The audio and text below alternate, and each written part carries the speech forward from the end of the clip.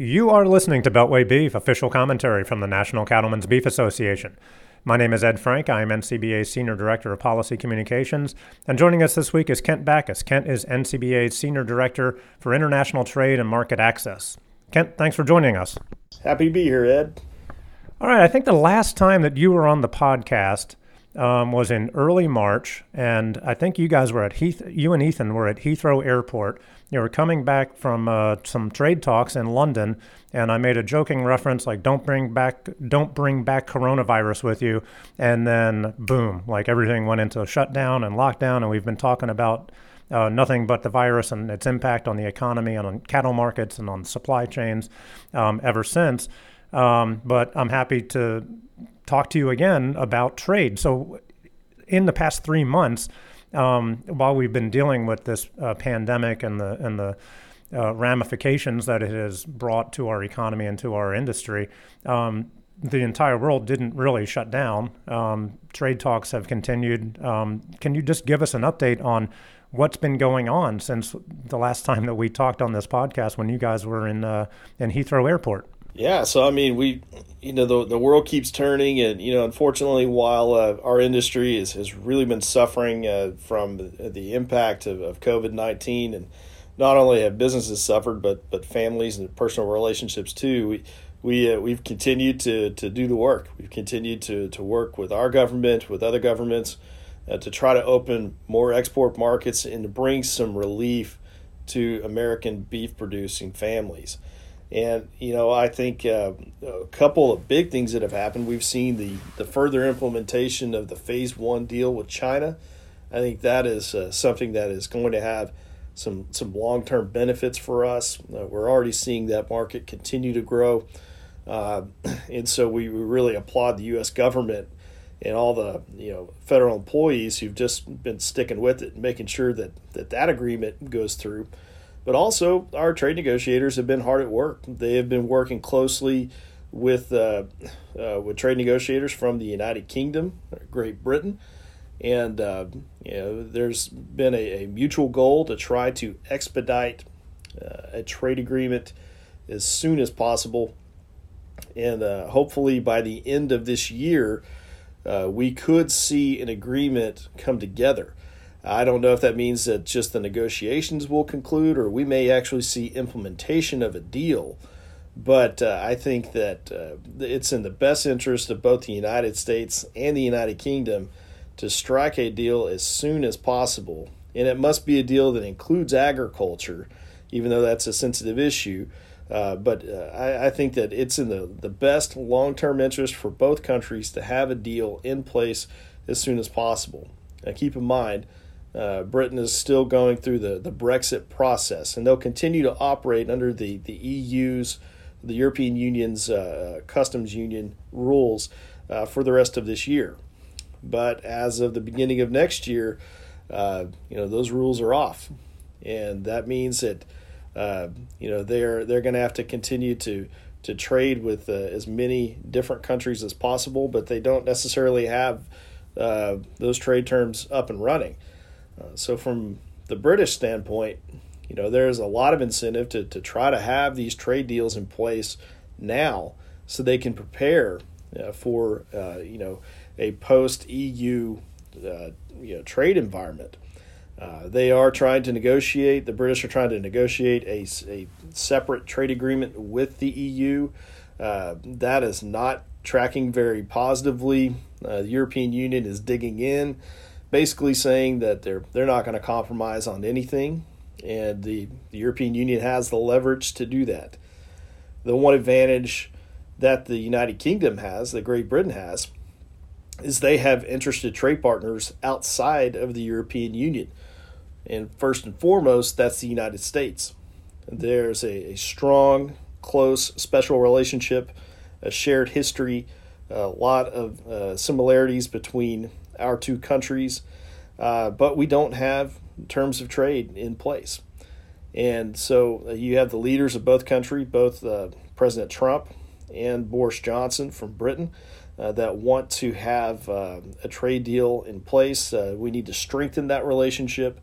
And so our negotiators have been hard at work, and we're starting to hear that there may be some progress, that we may see some developments, but we are, we still have a long way to go as far as negotiating that deal and hopefully seeing something implemented by the end of the year.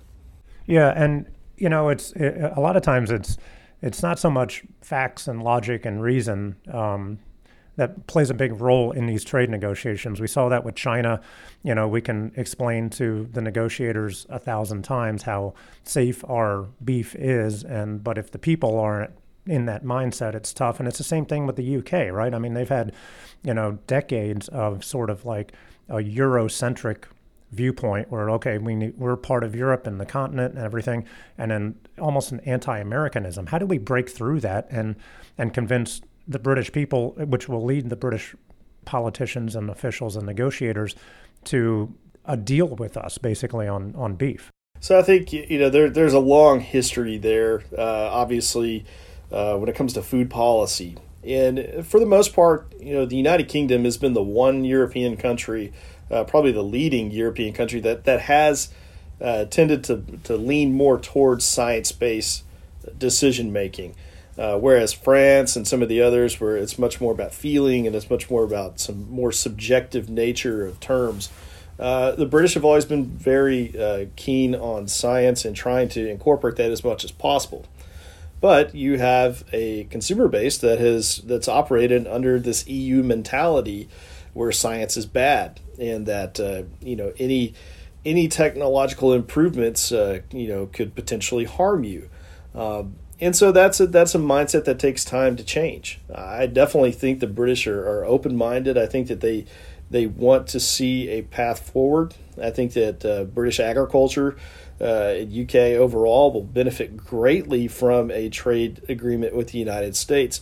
But for consumers, even if we get our foot in the door and we're able to have open trade and science-based, market-based trade with the UK, it is going to take us some time as an industry to develop that trust with British consumers.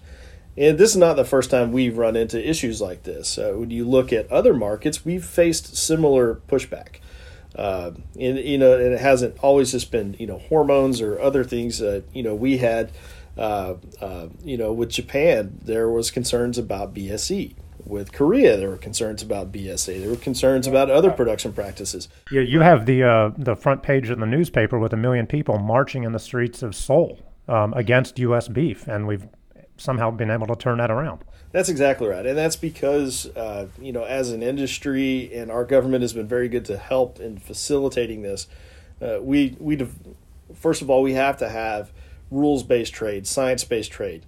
And then as an industry, we can go forward and build that trust by marketing to consumers, by engaging with them, by introducing them to our products, showing them how it can be used. But also it's just having a good track record. British consumers have not really been exposed to U.S. beef. We really haven't had an opportunity to market in the UK. But that is a country that is primed for more beef consumption. There's a lot of pork, a lot of poultry, but beef is one of those dishes that just doesn't have a lot of exposure. You have your traditional Sunday roast and other things like that. But I think there's a real opportunity for us to make some inroads in the UK. But the first thing we have to do is we have to remove these EU barriers that have been in place. We have to have a science-based, terms of trade, simply because, if we're going to have an honest and we're going to have if we're going to have a strong relationship moving forward, then we have to have trust, and we have to be able to build that on some objective standards. And I think the UK has an opportunity here to have UK standards that are separate from the EU, that are based on science, that truly represent the interest of British consumers. And I think that once we're able to have that discussion with them, and once we're able to show how the science backs up what we do, I think that we're going to have a lot of opportunities. And I think, one of the things we've really tried to focus on are the similarities in U.S. beef production and British beef production. First and foremost, there are a lot of similarities between the Red Tractor program that is kind of the flagship standard of all British agriculture, and our beef quality assurance program here. Almost all of our producers are BQA certified. I know we're getting close to almost 90% BQA certification, and actually the BQA standards have been around longer than the British Red Tractor program has been. But there are a lot of similarities in the goals of each of those programs. One of the big things is that animal welfare is a key component for us. That is something that our industry has gone to great lengths to champion, and I think you will find no stronger advocate for animal welfare and animal concerns than the American beef producer. That's just a part of our mentality. That's a part of our principles. That's part of all of our business operations as well. And that's going to be a key thing, and that's something the British consumers need to understand, is that we take animal welfare and animal health very seriously. We're glad to know that they do as well. And we also care deeply about the environment. And when you look at our 2% greenhouse gas emissions, and you look at our overall carbon footprint, it is right in line with the same carbon footprint and emissions that British beef producers have. So there are some very strong similarities in U.S. beef production and British beef production, and I think that is something that's going to go a long way.